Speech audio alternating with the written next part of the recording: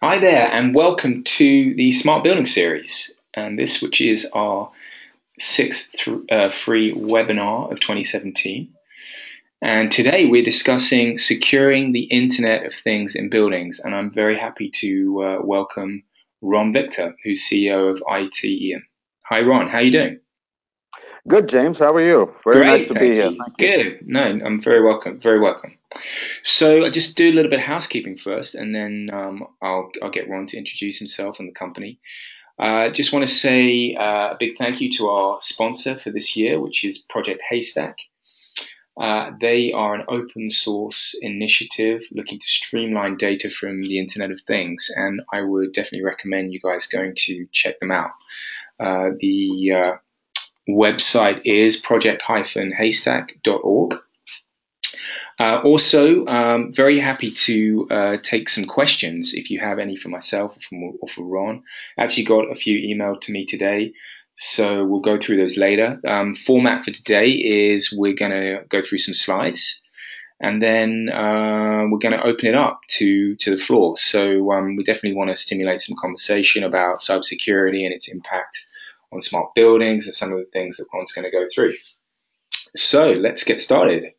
Ron, just for everybody out there, let's maybe you can explain a few things about ITM and your background. Sure. My name is Ron Victor. I am the founder and CEO of IoTium. And first of all, a very big thank you to James for bringing me onto this panel, and of course to all the attendees listening in. We are a network infrastructure software company specifically focused on industrial IoT. What the problem we solve is the deployment of secure connectivity at scale for legacy assets that need to be brought into the IoT world. So if you think about the smart building space, just in North America alone, I mean, in the United States alone, there are 5.6 million commercial buildings. Now, if you were to try and connect 5.6 commercial buildings to all kinds of applications residing in public-private hybrid clouds or public-private hybrid data centers, what are the deployment complexities one would go through? This would be include, would you have to send an army of people out there to configure routers, configure networks, change firewall settings, get APNs and VPNs and usernames and passwords and all of that good stuff. So there's a bunch of complexity that we'll talk about today. But that's the problem we solve. We solve the ability to connect vast number of buildings at scale with literally zero touch or one click. So we've simplified that problem quite a bit. We've also worked very heavily on the security side of that. So there's multiple elements of security that I'll touch on also, right from hardware root of trust to secure managed operating systems to firewalls to secure peer-to-peer tunnels, data isolation, etc. And then lastly, the topic we will talk about is the virtualization of the edge, which means suppose you wanted to push an application to the edge. You're collecting all this beautiful data in a building. You don't want to take all this data all the time to the cloud, because if you're going to be doing that, the only people making money are the telcos, the people who you're going to pay your cellular bill or your WAN bill to. So what you want to do is you want to run all kinds of analytics at the edge, which includes encryption, compression, dedupe, deep packet inspection, machine learning, SkySpark or DG Logic, FinStack, NiFi, Tridium, Niagara, all these applications that typically have been running in the cloud, you'd want to run them at the edge. Now think about what would be the complexity in deploying that. So if you had to deploy Niagara across 5 million buildings, how would you do that? So we've enabled some cloud methodologies where with one click you can deploy all of that and simplify all of that. So Yeah, that's what we're going to be talking about today, Jim. yeah, absolutely. So we'll dig into to some slides now. Just want to say as well, this has been recorded. So if you guys want to listen again, then we'll be up on SoundCloud, and now you can also subscribe on iTunes. If you just search for Smart Buildings, you will find us, and then you can listen to it on the podcast on your phone or whatever. So let's get going. Where am I? Here we go. So this is your first slide, Ron. So if we just go through slides now, and then we'll take questions afterwards. Wonderful. So let's talk about what we started, right? So the problem statement is connect 5.6 million buildings to applications that reside in public, private, and hybrid clouds. So what does one typically do when you have to do something like that? The first thing you would do is you'd call an IT guy. And this IT person, whether it's a girl or a boy, whatever it may be, would be told, all right, I will first install a firewall because I want to protect this building, my HVAC system, my building management system, etc. I want to protect it from outside hackers. So I'm going to install a firewall.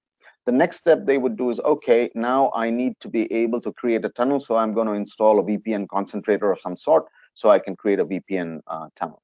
The third thing you would do is, all right, if you are inside an enterprise firewall, which is most of corporate America and most of the corporate Western world, if you're inside, you would have to call the IT department of the enterprise and say, could you please open up a port for me or a proxy setting or some kind of change so that I can be able to tunnel out? So please make a change to your enterprise IT policy so that I can now create a tunnel and tunnel out. Then you would basically say, all right, now I need to call either an operator of some sort to create a VPN or an APN tunnel between my data source and my data sink. So the operator would say, here's your VPN tunnel, here's your username and password. You might be a little more conscious on security and say, okay, I want two-step authentication, so you'd implement that. In the middle of all of this, in case your BMS or your HVAC system is spitting out anything other than IP, let's say it's spitting out Modbus or it's spitting out CAN bus or something like that, then the issue would be I have to write some kind of a protocol software adapter. And this protocol software adapter basically, just a second. This protocol software adapter that you type would be manually configured at the edge. Now take this and let's say you finish deploying this on one building and now you want to deploy it across another 5 or 10 or 100. This complexity continues. So we've come up with a methodology where there is absolutely no command line interface, no trucks roll whatsoever, no username and password, and no changes to IT firewall policies. You got to make it possible to connect all these buildings with these four fundamentals in mind. Only then will the connectivity of building automation systems, etc., scale completely securely for IoT applications. If that does not happen, if those four blocks in the middle don't happen, the deployment and provisioning costs are so high that the benefits of connecting all these buildings and monitoring and getting all the energy efficiency information itself will be subdued, because the provisioning cost itself will be so prohibitive. So that's number one. That's the deployment complexity. Now let's talk about security. When we talk about security, we talk about go back, James, just to the other one. Go keep going. Stay on the other one behind. Yeah, thanks. So if you talk about security, you have to look at security in a bunch of layers. One can never look at security as a, hey, I am going to first connect my buildings and I'm going to secure them later. It doesn't work like that. So when it comes to security, there are layers of security which start with hardware root of trust, which can leverage tamper-proof modules on edge gateways, which can securely save your certificates and keys. So number one is, are you conscious that you want TPM, tamper-proof modules and hardware root of trust, or are you okay with software root of trust? That's the first thing, right at the gateway, silicon level security. The next would be a secure managed operating system on the gateway. Why does this need to be secure and managed as an operating system? Because there is no human available at the machine to click update now. Think about for a second, when Microsoft sends you an update to your laptop, what do? There's an update that says click here and you can update your machine. Well, there is nobody to click a machine at in the millions of buildings. So how are you going to install this update on this gateway? So you need a completely secure managed operating system which is constantly patched, looking at all the threats that are possible out there. Number three, you need a firewall, of course, built in to protect all the assets outside.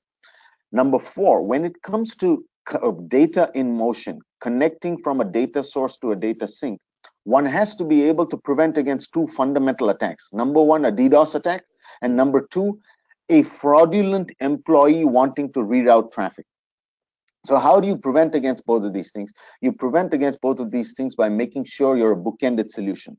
We reside both at the data source and the data sink.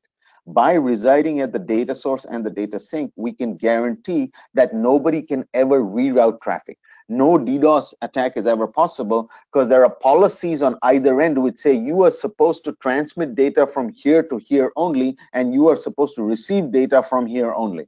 So basically what happens is, even if there are hackers that are out there trying to reroute traffic, they will never be able to reroute traffic.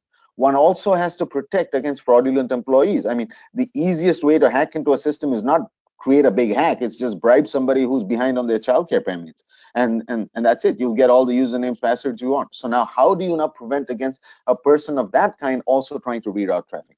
Lastly, what you have to note is most people hack into systems to reroute traffic. If you are going to carry hacked data from a particular source and transmit it back to the original destination where it was, the hacker didn't achieve anything. So, these are the things to consider when it comes. Lastly, when it comes to security, one has to look at isolation. And what do we mean by isolation? If you think about your BMS today, there are systems there from Honeywell, Enlighted, Trane, Johnson Controls, Allerton, multiple subsystems spitting out multiple protocols, all from different manufacturers. How do you make sure that if one subsystem is compromised, that compromise is not going to proliferate across the other? So what you want is, even though you're using the same infrastructure to backhaul all this traffic, every subsystem's data stream should be completely isolated from the other subsystem's data stream. So what it means is, the HVAC data will never touch the lighting data, will never touch the access control data, will never touch the CO2 monitoring data, even though they're using the same gateway and the same infra for the backhaul.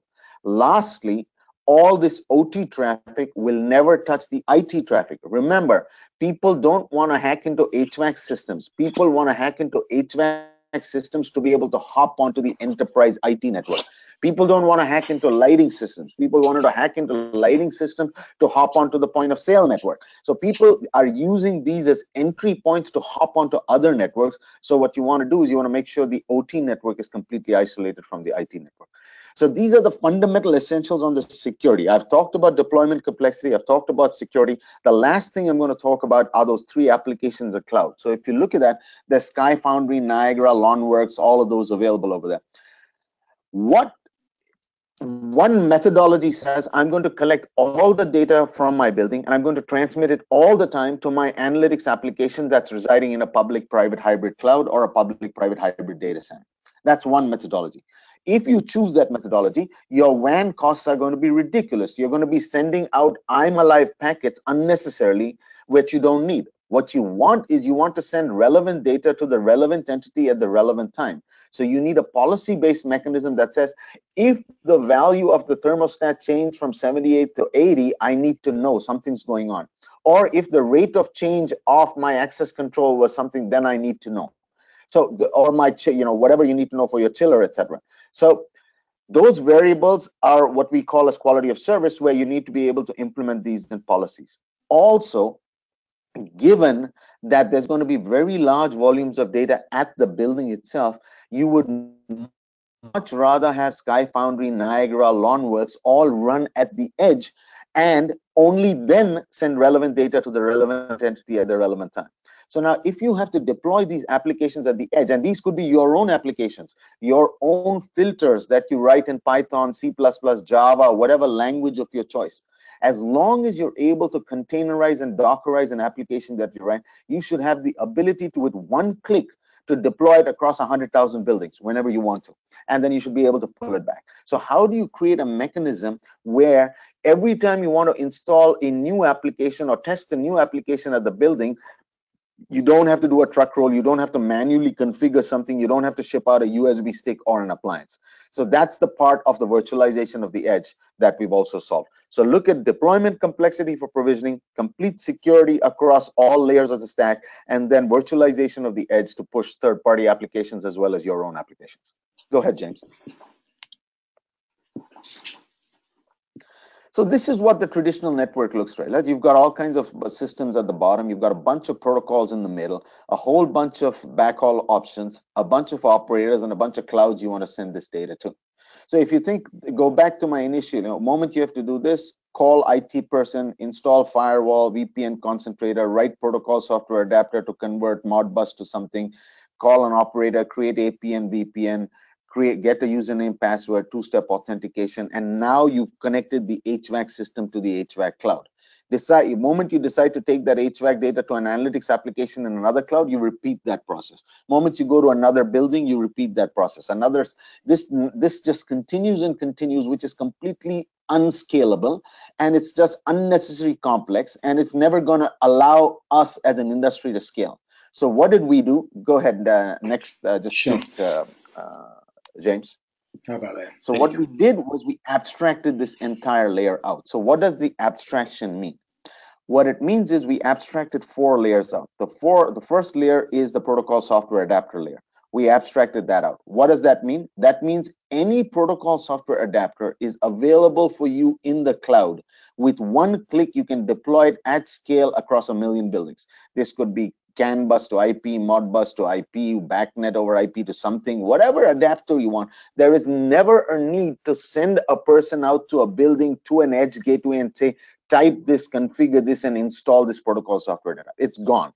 It's completely provisioned from the cloud. There is absolute, and it's completely abstracted. Every single protocol software adapter you want is available there. We don't write those adapters. These could be adapters that you have written, or could be adapters from a bunch of third-party suppliers that we've worked with.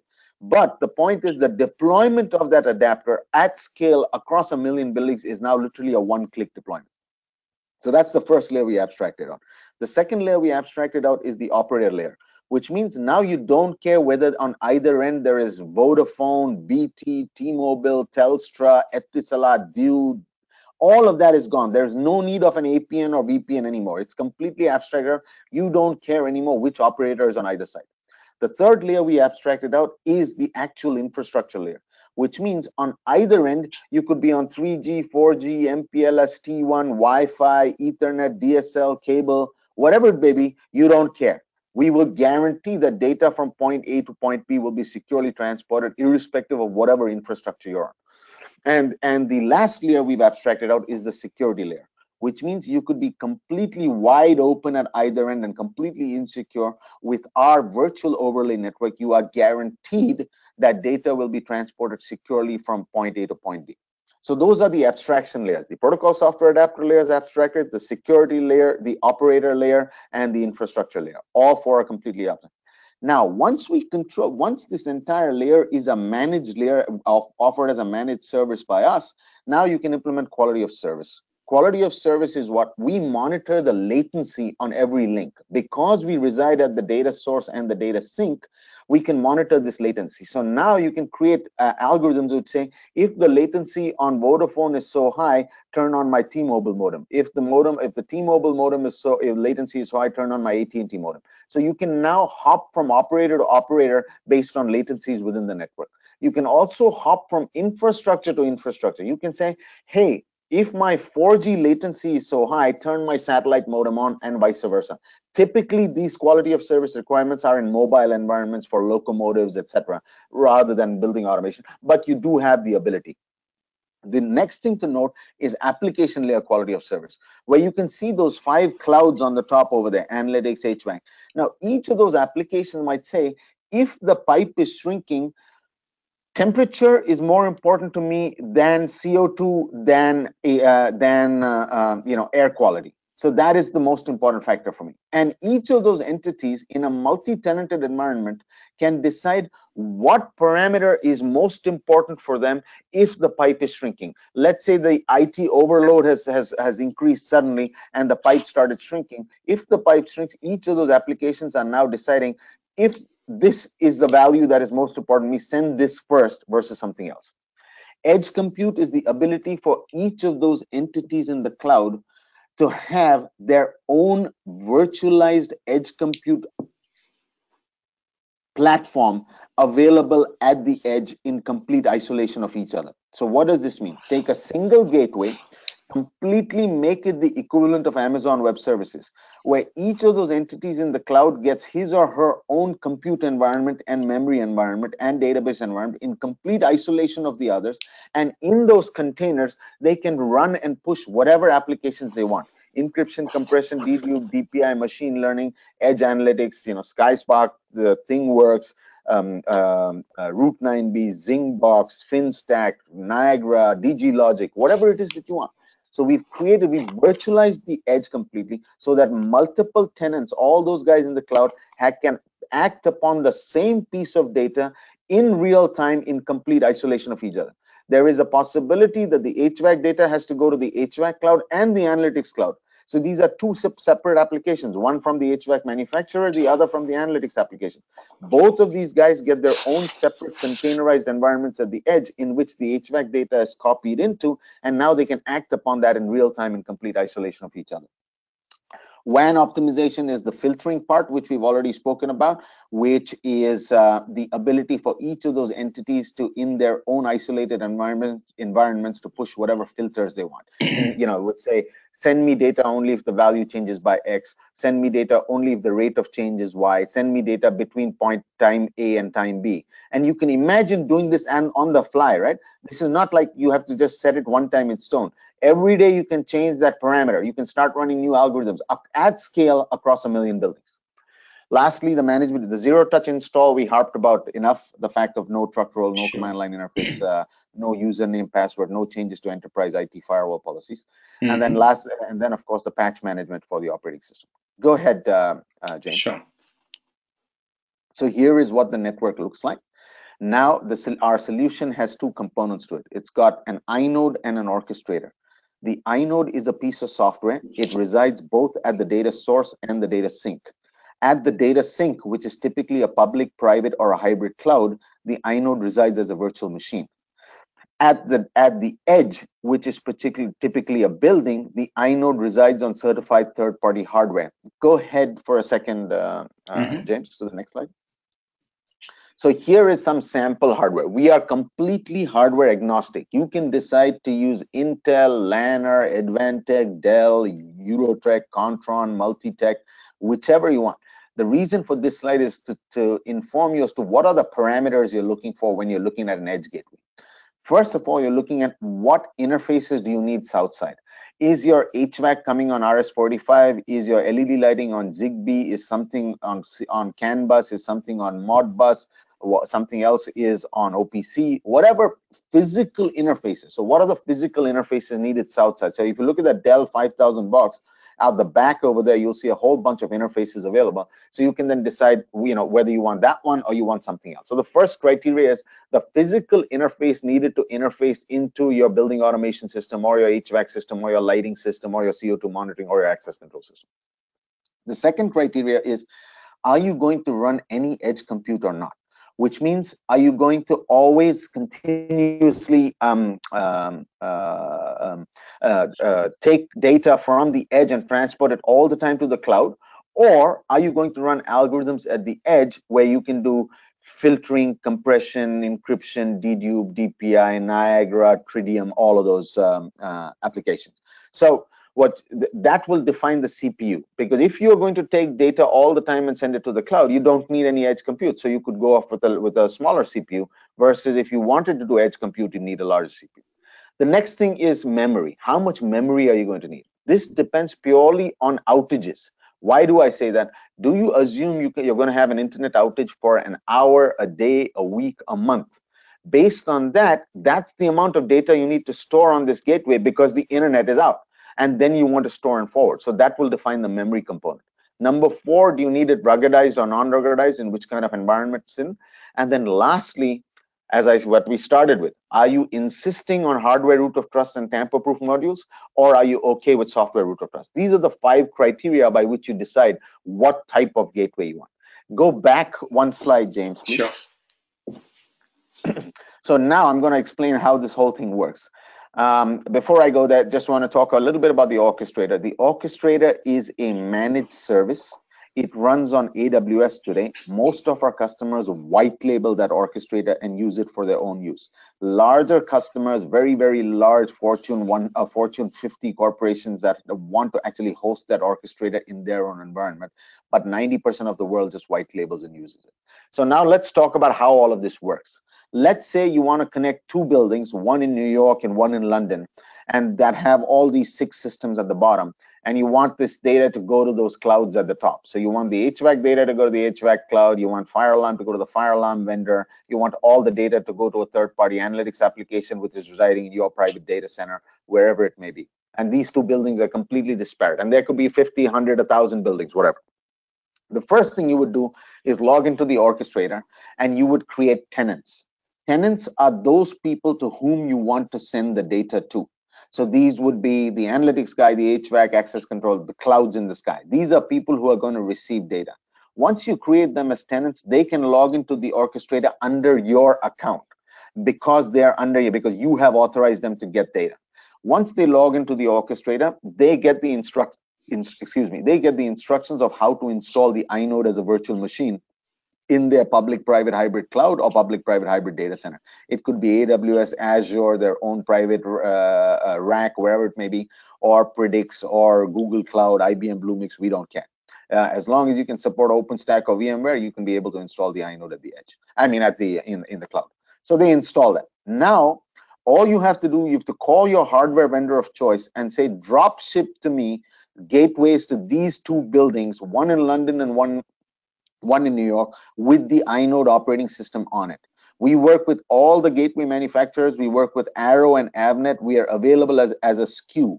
We are the actual network operating system on those gateways. We don't run on an OS. We are the OS. So the SKU is basically send me a Dell box with the inode OS rather than Ubuntu or WindRiver. Send me the Advantech box with the inode OS rather than any other OS. So the operating systems comes installed on it from the manufacturer when the box is drop shipped to the edge, to the buildings.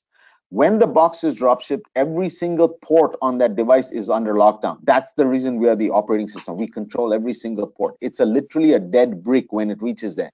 Nobody can insert a USB stick and boot it up, none of that stuff. All the certificates and keys are etched onto the tamper-proof module on that gateway. Now, moment the box reaches the building, the normal building automation technician, whoever is walking the floor there, all they have to do is plug the interface at the back into the HVAC system or the fire alarm system or the CO2 monitoring system. Or if all the data is anywhere using BACnet over IP and coming into an Ethernet switch, you just plug it into that switch and turn the box on. Great. Once that box is turned on through absolutely any firewall or proxy on the planet, 99.9% of the time, this box goes out using standard outbound 443, which is the same port you typically use as a guest user in any enterprise. You go in there and they say, give me Wi-Fi, and you get the same kind of port. So whatever is standard open, that's the port it uses to go out to the orchestrator and get authenticated with a bunch of certificates and keys. Remember, the certificates and keys were etched onto the tamper-proof module when this box was shipped by the manufacturer with the OS on it. So once it's authenticated, now policies get downloaded onto this box. What are the policies? The policies are policies that you set. Which node is supposed to talk to which other node? We only talk to ourselves. That's how we protect against DDoS attacks. That's how we protect against data rerouting. So now the first policy you would say is, if you want the HVAC system to connect to the HVAC cloud, you need the inode on top of the HVAC system to connect to the inode on top of the HVAC vendor's cloud. If you want the access control system to talk to the access control cloud, you need the inode on top of the access control system to talk to the inode on the access control cloud. If you want both those systems to talk to a third-party analytics provider in the cloud, you need both those inodes at the edge above the HVAC and access control to talk to the inode at the analytics provider's cloud. So now what you're doing is you're configuring your network. You're saying, I want this inode to talk to this inode, etc., and you're managing what is connecting to what.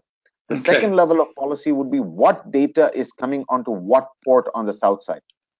Fire alarm is on RS-485, HVAC is on Ethernet, environment is on Zigbee, security system is on CAN bus, access control is on Modbus, lighting is on Z-Wave. Based on those policies, only then those ports are open. Otherwise, they're shut to be able to transport that data. Now, let's say all the data was coming on Ethernet and it all came into one Ethernet port using BACnet over IP. Then you would have to write another policy which would say open packet, look at header, and based on that header, decide where the packet is supposed to go.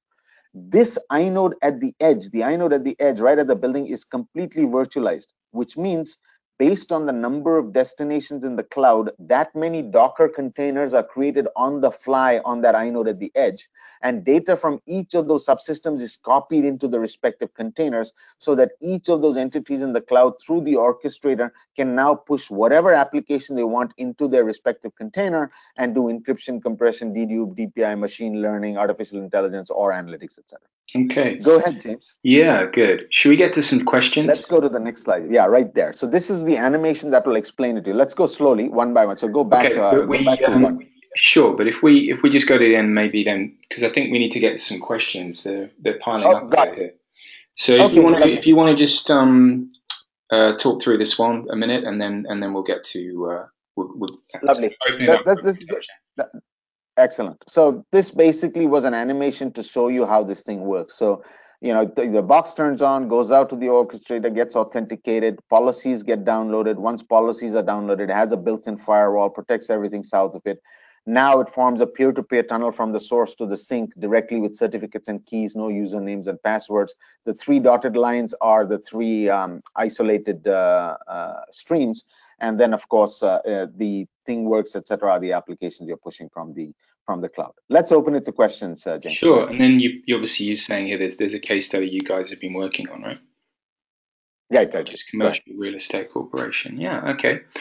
Well, I had one earlier today, and I thought because I think generally we do get a mix of people who are listening to this, right?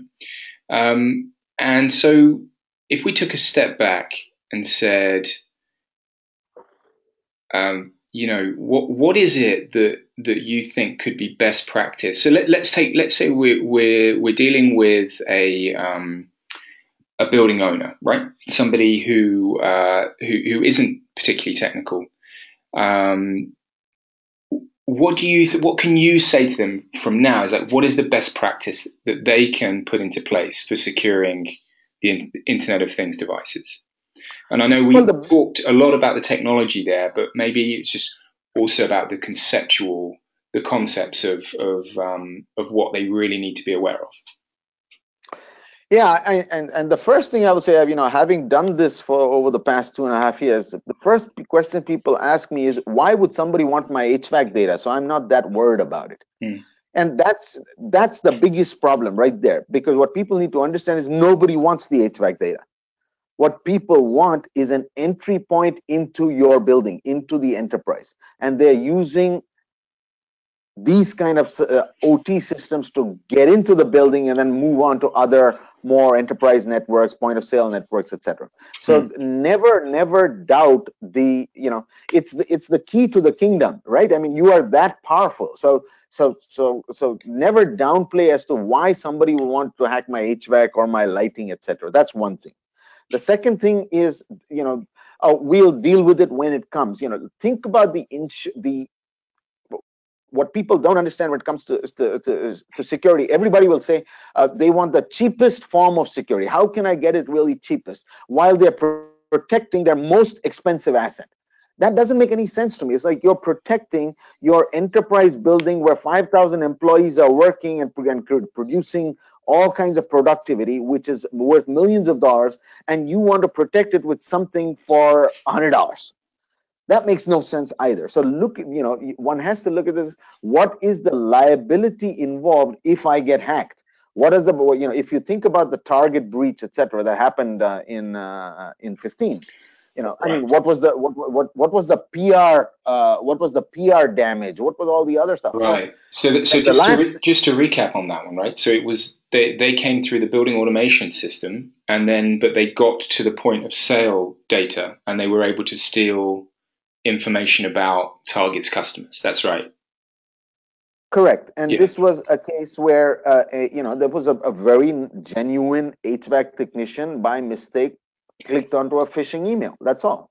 And that phishing email started proliferating, and from there, and the HVAC network was not isolated from the IT network. They were all using the same backhaul, and the people were able to hop on. This is my big thing about, you know, isolation. But that's, again, a technical thing. I'm talking more philosophical right on top. don't ever question that will we be hacked. I now that's another big line I tell you. You are going to be hacked. If it's available, there's some kid around the block is trying to hack it. You want to try it, just open up a server on AWS and just put it there and just watch. Within 2 hours, 55,000 people are going to try and hack into that box for some reason, just because it's available. Whether it's a state sponsored terrorism attack, whether it's a kid who just wants to prove he or she can do something, whether it's a hacker trying to hack onto other subsystems. So this thing that will we be hacked, don't ever live in that world. We are all going to be hacked. If it's connected, people are going to try and hack. So make sure there's all kinds of provisioning methodologies to mitigate the effects of that hack. Right. The layered thing, I really want to come back to later. We'll definitely come back to that, because I think that's super important about some of this architecture, especially that you've put in your system. But it kind of this ties into what you were saying, what I asked about best practice. It was a question I had emailed to me earlier. What can you say or show to the IT department that, let's say you're a facilities manager or someone responsible for building automation, what can you show them that's going to make them feel comfortable about putting connected devices such as lighting or whatever on their network? The first thing is, they will moment you tell them you don't have to make a single change to your enterprise IT firewall or proxy setting, they rest at ease. Because always in traditional world, they have been used to people saying, if I need to tunnel out, I need to create a data diode, I need to open up a firewall, I need to change a port setting, I need to create a tunnel, which they get paranoid. The first thing is, keep everything as is intact, and I'll still be able to use the same infrastructure to be able to transport the OT traffic. And the first thing they're going to say, I don't believe it, it's not possible. That's the first. That's the first reaction, and we get it all the time. And then we have to say, okay, here is the methodology that we use to make this possible. We're a bunch of guys out of Cisco, Juniper, Qualcomm, Wind River, SafeNet. We understand routing, security, networking, switching really well, and we've figured a way out where using standard outbound ports we can create bidirectional tunnels. So that puts them at ease. Now, the next thing they will say is, okay, do you have a pen testing report or a third-party audit which shows that, which proves that you are doing what you are doing? In which case, which we do, and we present that to them, and then they read that and they're very happy with that. Then they will ask a few more technical questions for which we have white papers to really, this is magic, how do you do this? And we explain how the magic works. Lastly, they will say, okay, now you're going to put this gateway into my network. So I want to make sure that that gateway is kosher, in which case we have the required documentation from the Dells and the HPs of the world that say it's kosher. Right. But As you said, sorry, just to say, as you said in the presentation, it's digitally signed, right? Yes. Comes from yes. that. Yeah. Yes, but the point of that entire discussion is the conversation doesn't start with IT. The conversation starts with OT, and you just need a final blessing with IT at the end. Instead of making it a 100-day IT policy issue, it becomes a 1-hour discussion with the IT team at the end. Okay, that's the difference. Yeah, absolutely. And just to let everyone know out there, we'll be putting these slides up on the website, so you'll be able to see this and maybe even show them to the IT department. And then they'll get a better understanding. A question here from the floor. Cyber threats evolve so quickly. Is it possible to future-proof building security against a range of potential future hacking developments? What you can future-proof against is the ability to patch those hacks. So what does that mean? That's the virtualization of the edge. And I'm going to give you an example. I'm going to give you the Murai example. Okay. 700,000 cameras got hacked on the streets because a camera vendor had kept something open, the vulnerability was discovered, the hackers got into it, and they went and created a DDoS attack and brought the security analyst's website down on Akamai. Yeah. So now this has been hacked, right? Now, once this is hacked, the camera vendor maybe within the next 4 hours has a patch ready. It's like, here's the patch, I know how to fix this. Now, how do you deploy that patch to 700,000 cameras across 400 cities? That's the problem statement. Yeah. Finding the patch is easy. Well, I'm not saying that you can. There are two ways to prevent against, and I'll come to that too. So now, first, we are talking about the fact that we didn't prevent against. So the hack has taken place. We want to patch it. Now you need an orchestration layer in the cloud, which has an app store available with these patches available, or you can just put a new patch in there and say, push this out to my 700,000 cameras and patch it instantly. So with one click, you pushed it out and patched it. That's one. Now let's talk about the same scenario if the inode was in place. If the inode was in place, since the inode only talks to its mirror image on the other side, the DDoS attack would never have been possible, because they would be trying, the hacker wanted to reroute traffic to Akamai, and that reroute would not have been possible, because the inode would have said at the edge, I have a policy that says the camera data can only go to the camera vendor's cloud. It cannot go to anywhere else, and I'm looking for my mirror image to go over there, and you don't have it over there, so I'm not going to take it anywhere. So with the inode bookended solution in the picture, the DDoS attack would never have taken place. Now let's go to the prevention side. Would this have been detected? Imagine if you were running a deep packet inspection engine and a pattern recognition engine on that inode within your own container, where moment you detected an anomaly, you said, hey, this is not our data. This doesn't look like our pattern. Start dumping it right at the edge. Don't even forward it. We have a problem. Go look at it. So that's the way you prevent. So you prevent by running DPI algorithms, pattern recognition algorithms, etc., that continuously monitor the stream to make sure that it's in line with what you expect. And then you have the bookended solution to guarantee that nobody can reroute. And then worst case, if it is hacked and you need to patch, you have an orchestration layer to push a patch down at scale. Right, and that, as you said, that's at the moment a huge problem, because Yes. we can't patch these connected devices quick enough. And I'm assuming there must then still be a lot of devices that are still infected with that Mirai malware, right? Because they just, I imagine. yeah, I imagine. Absolutely. right. We just put up a slide here that we, excuse me, produced as part of some of the research we've done recently. And again, this is about what you kind of alluded to about this layered approach to cybersecurity.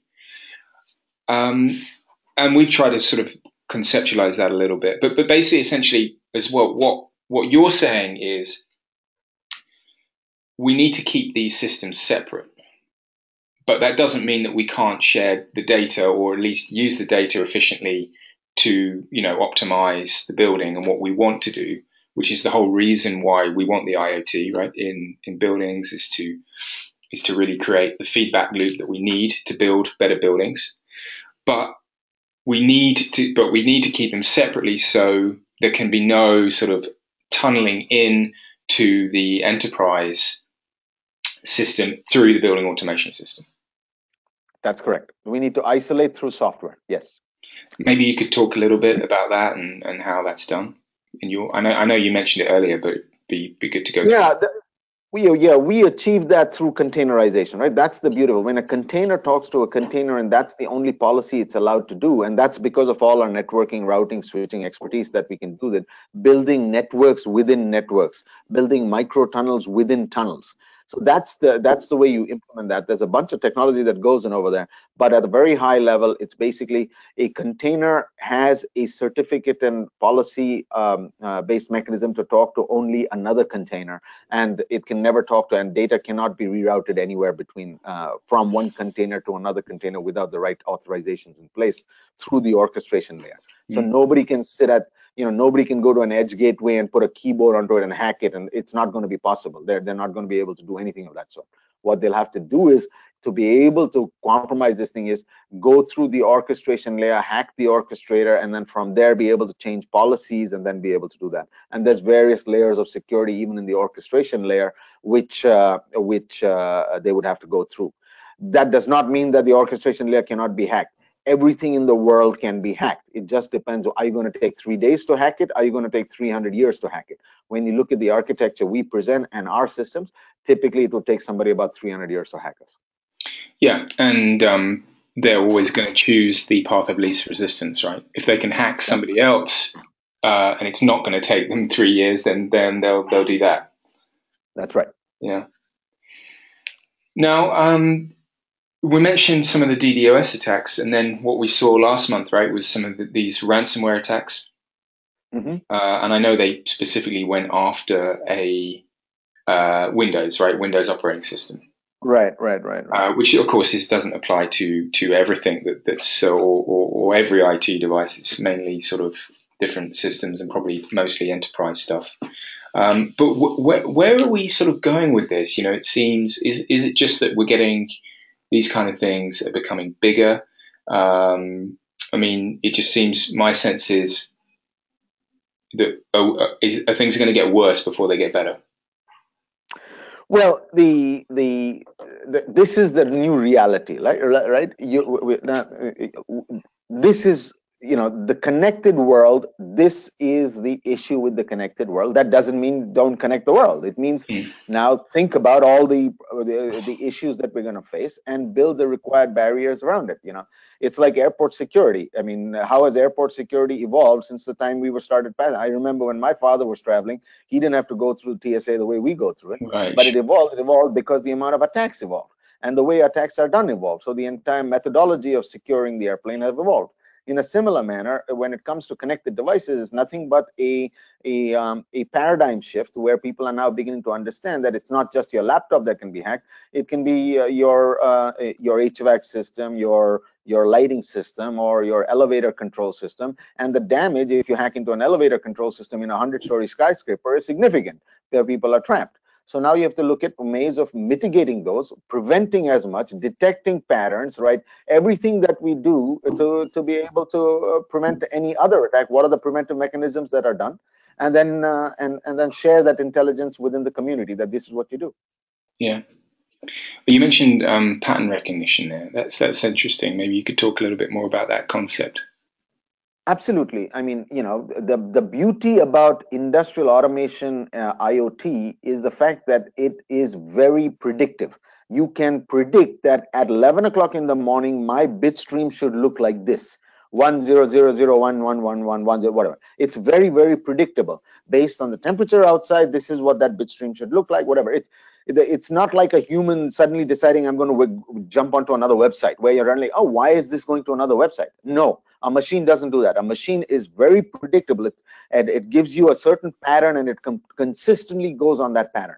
So the moment there is a hack, that pattern starts changing. And and if you are running a deep packet inspection engine or a pattern recognition engine at the edge, you can detect those patterns immediately to say, is that a genuine pattern, or is that a hack? And that helps you with the preventive mechanism to take corrective action rapidly, versus having to wait for the hack to actually proliferate or the hack to actually take place. The moment you see an odd pattern, you can start redirecting packets, saying, I want these, but this doesn't make sense to me. This is not supposed to be the way it's supposed to. Let me take a quick look at it and run some analysis. Same thing with machine learning. Right now, machines are getting intelligent enough to learn their own patterns, that this is the way it's supposed to work. And if there's an anomaly, alert the right people, etc. So that's what we mean by pattern recognition and deep packet inspection engines. Mm. Yeah, we talked about some of the. So I just want to say, any more questions for Ron? Please type them in. We can put them to him. We've got about 10 minutes left. Something from me. I just interested in your take on what some of the sort of critical issues that building owners you think don't understand at the moment or need to show a better understanding of. Kind of like what have you come up against in when you've been trying to sort of present these ideas to people that operate buildings? We have typically worked closely with the system integration community, the system integrators who go out and implement the building automation systems for property owners. Right. And the property owner is very well aware of the security threats, etc. The system integration community is also quite aware. Now they're becoming more and more. They understand the issues related to that. They have a deployment complexity problem, which is, how do I do this at scale? How many IT guys will I need? How many truck rolls will I have to do? All of that.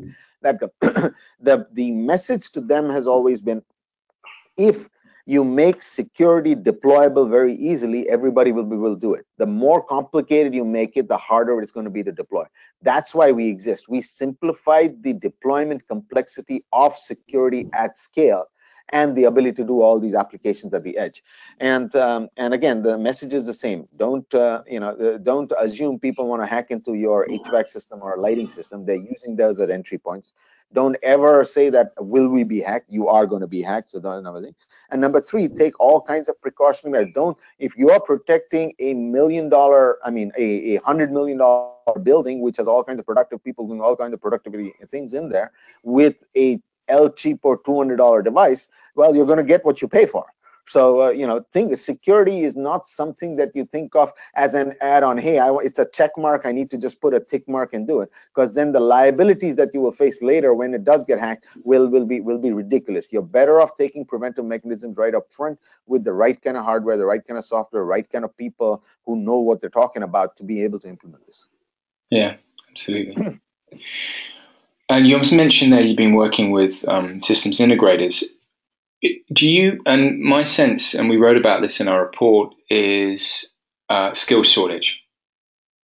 And that's something that doesn't just apply to smart buildings, of course, right? But there is going to be a shortage of, top quality cybersecurity people.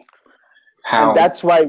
that's exactly why we exist. We completely agree. And the thing is, why should an elevator manufacturer need to learn about cybersecurity? I mean, do they need to all build a mini Cisco in-house? Does Otis and Schindler and ThyssenKrupp need to do all that? Why does Trane and Allerton, who are experts in HVAC, have to build an entire team around security in-house? So we believe that yes, there is a shortage, but at the same time, there is no reason for everybody to keep building this team in-house. That's why they can all leverage IoTeam's managed network infrastructure as a service, because that's our bread and butter. We understand security, we understand routing, we understand networking, and all these companies, including the OEMs as well as the SIs, have a one-stop shop. Just call us and they'll get complete secure connectivity without having to worry about that. And we keep adding to that secure expertise. That's more and more intellectual property, more and more threat detection, more and more pattern recognition by partnering with other experts. We partner with DPI experts, we partner with machine learning experts, with artificial intelligence experts, because that's the reason to have that orchestration layer in the cloud, where the experts can push applications at the edge, and it's available for mass deployment at scale. Yeah, I mean, you're right. I mean, it's about partnering with the right people, isn't it? Absolutely. We can't expect to have all the skills all the time. It's about choosing the right partners, and as you said, often it's often said, but you kind of pay for what you get in this world most of the time. Yep. One thing I know you mentioned earlier about roughly sort of like type of attacks and who is doing this and why. But is there is there a general kind of mindset for some hackers and who are we dealing with here? It seems to be a mix of some people acting on their own, some state actors, some criminal organizations. Is there any value in even understanding it? Like, is it something that we should be aware of? Absolutely, and I can tell you from past, a lot of people do this just for fun, just because they can do it. A lot of kids are out there who want to prove that they're the next big hacker and do it just for kicks. There's not they want to prove that they were able to get into a building. So that's number one. Secondly, of course, there are people who want to do it for money. Organized crime does look at this for money, absolutely, where they want to be able to hack into buildings and ask for ransoms. So that's and then third, of course, state-sponsored terrorism, which is also very, very, very likely possible and happening as we speak. So all three reasons are very much there. Okay. What do you think? I mean, it seems to me like we have what you talked about earlier. This shouldn't stop us from connecting things. Like the benefits are clear that this is something we can do, and there are ways that we can make this secure. But of course, it's an ongoing process, right? Absolutely, it's an ongoing process. You'll keep learning. But the more you do preventive actions, the better and safer you are. What can I do to prevent this from happening? What DPI engines can I run? What pattern recognition engines can I run? Am I making sure that I've isolated everything as much so that I can limit the attacks? You know, we all know that a terror attack is possible, but at the same time, all our agencies all around the world are taking as many precautions as they possibly can. They're beginning to talk more to each other, share more intelligence, etc.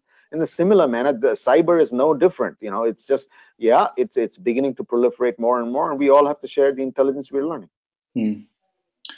And from looking at some of the work we've done, I mean, it was very encouraging to see how much money's being put into cybersecurity now. There seems to be a big concerted effort in companies really now coming to market with innovative products for this, you know, like you are. And I know you guys got some Series A funding recently, right? That's right. We raised $8.4 million from GE Ventures, Juniper Ventures, and Mars Capital earlier this year. And what's that going to mean for you guys? I mean, in terms of growth, like how is that going to fuel the business going forward?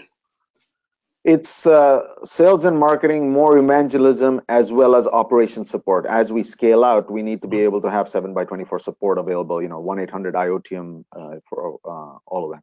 So mainly that, and then of course a portion of it to be able to keep adding to the intellectual property here for more and more preventive maintenance of preventing cyber attacks.